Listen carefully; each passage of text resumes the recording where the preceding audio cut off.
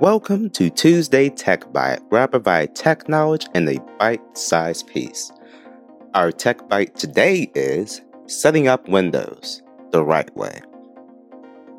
Perhaps you have built a new computer and need to install Windows. Note this guide goes for installing Windows in general.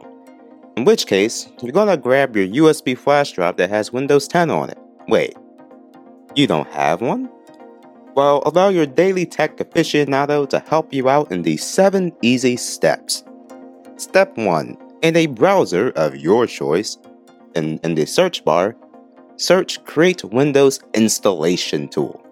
In Step 2, you'll be taken to the Microsoft site and you'll click Download. Step 3. After which, you'll extract the files to the flash drive and then let that complete. Now, let's head to your new computer. Step 4.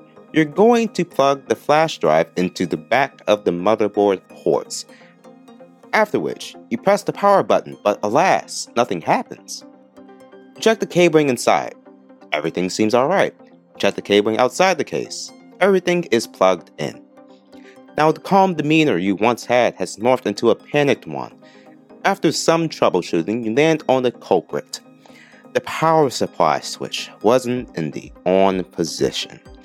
Celebrating, you now turn your PC on, and this is step 5, hit the delete button on your keyboard, landing you in the BIOS.